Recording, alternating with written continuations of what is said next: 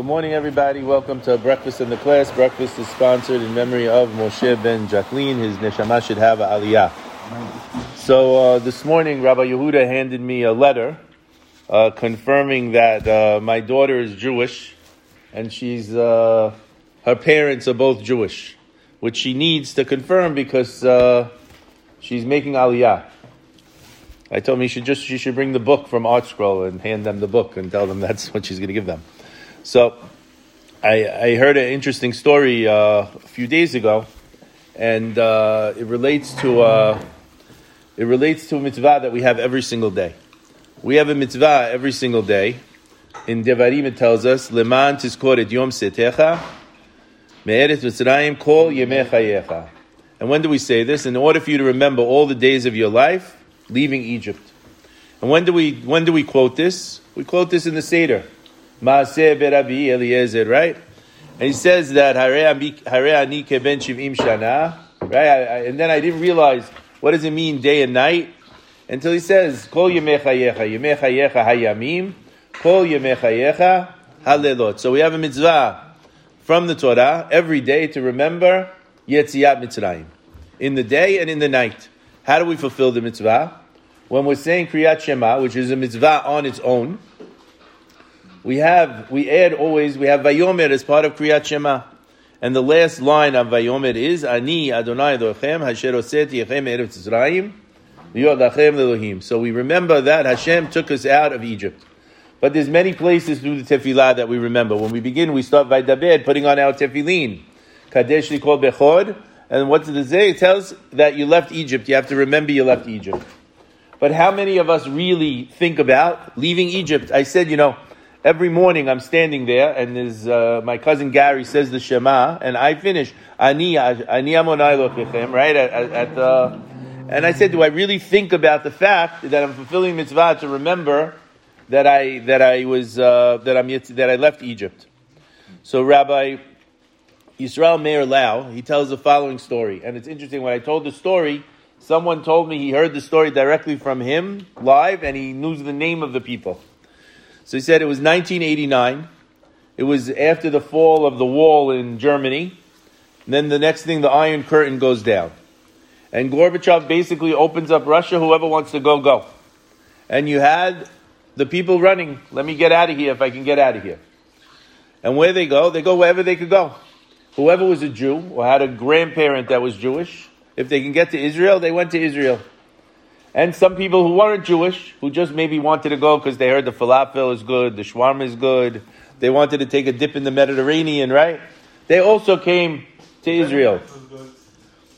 The benefit was good. The benefits were good. So they also came to Israel. So the thing was that you had to come to the court to be declared Jewish.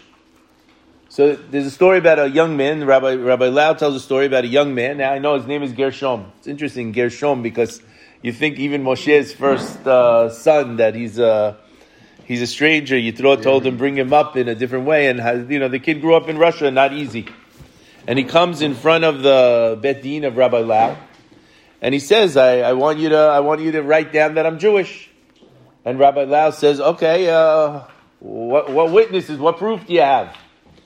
So he says, I have a man with me, an old rabbi. He brings in the rabbi. He's an old Lubavitch rabbi from Russia. And Rabbi Lau tells the rabbi, do you know this boy? He goes, I don't really know the boy so well, but I know his mother very, very well. And I was at his Brit Milah. When people didn't do Brit Milah, I was at his Brit Milah. They gave him a Brit Milah. And I can testify 100% I was there. His mother's Jewish, he's Jewish. And Rabbi Lau says, you have anything else to tell me about him? He says, let me tell you, Rabbi. You want me to tell you something? I want to tell you something. This boy's mother was a very well-known doctor in a big hospital in Moscow. And because she was a well-known doctor in the hospital, she had a very important perk, which was very important in Russia in those days. Every single day, she got 2 cigarettes. 2 cigarettes she got. And what did she do with the cigarettes? 1 cigarette she smoked, and 1 cigarette she put in the valise underneath her bed and she locked the valise. And he said, what happened? At the end of the year, in March, in the beginning of March every year, she would come to me with the valise and open the valise in front of me, and inside there were the 365 cigarettes, the cigarettes she didn't smoke every day. And she said, Rabbi, you know what to do. What did I do? I sold the cigarettes on the black market, and with the money, I bought fine flour. And with the flour, I made matzah. And of the matzah that I made, I delivered to her apartment. And she had a seder with her children, with the doors locked and the windows closed, because she had to make sure no one would find out, because if they found out, she would lose her job in the hospital. Says, Rabbi, is that enough to tell you that she's Jewish? Rabbi Lau said that he had tears in his eyes thinking about this. And he said to the boy, is your mother still alive? And he said, yeah, my mom's still alive. He goes, where does she live? She's in Moscow. Does she have a phone? Yeah, she has a phone in the apartment. Can we call her? The boy says, yeah, of course we could call her. So he calls from the office. He says, Ma, I'm here in Jerusalem with the chief rabbi of Israel, and he wants to speak with you. And she says, wow, what an honor. And she gets on the phone, and the rabbi says, I have here this Lubavitcher rabbi. Do you remember him? She goes, yeah, the rabbi. He made me matzah every single year. And he said to her, and you remember all the stories? She goes, Rabbi, I had matzah every year. I wanted my kids to have a connection. He says, do you consider yourself religious? He tells her. She says, Rabbi, I grew up in Russia. I'm not religious at all. I had no religion. Zero. Thank God my kid got to Jerusalem. And he says to her, let me tell you something. We have a mitzvah to remember every single day Yetziat Mitzrayim.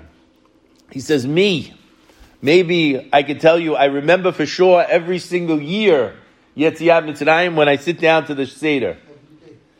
But the mitzvah is every single day. And you every single day thought about Mitzrayim, thought about Pesach when you set aside one cigarette every single day just so you could buy matzah. You are a very, very special person. We have to think, some people tell me, my parents weren't so religious, or my grandparents weren't religious. Your grandparents were the link that connected from that world to this world and made sure you are who you are today. I remember my grandmother, she would sit there to go, and even my mother, she would go at Saturday night. After we made Havdalah, she would go to the mezuzah, and she would make a tefillah, because the week begins at Saturday night for everyone's success.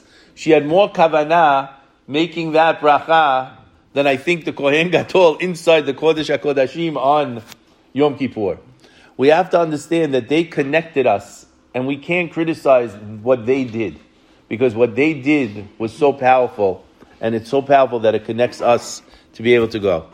We should have appreciation for everything they did. Their memory should be a blessing for us, and like you say, your brother, his memory should be a blessing.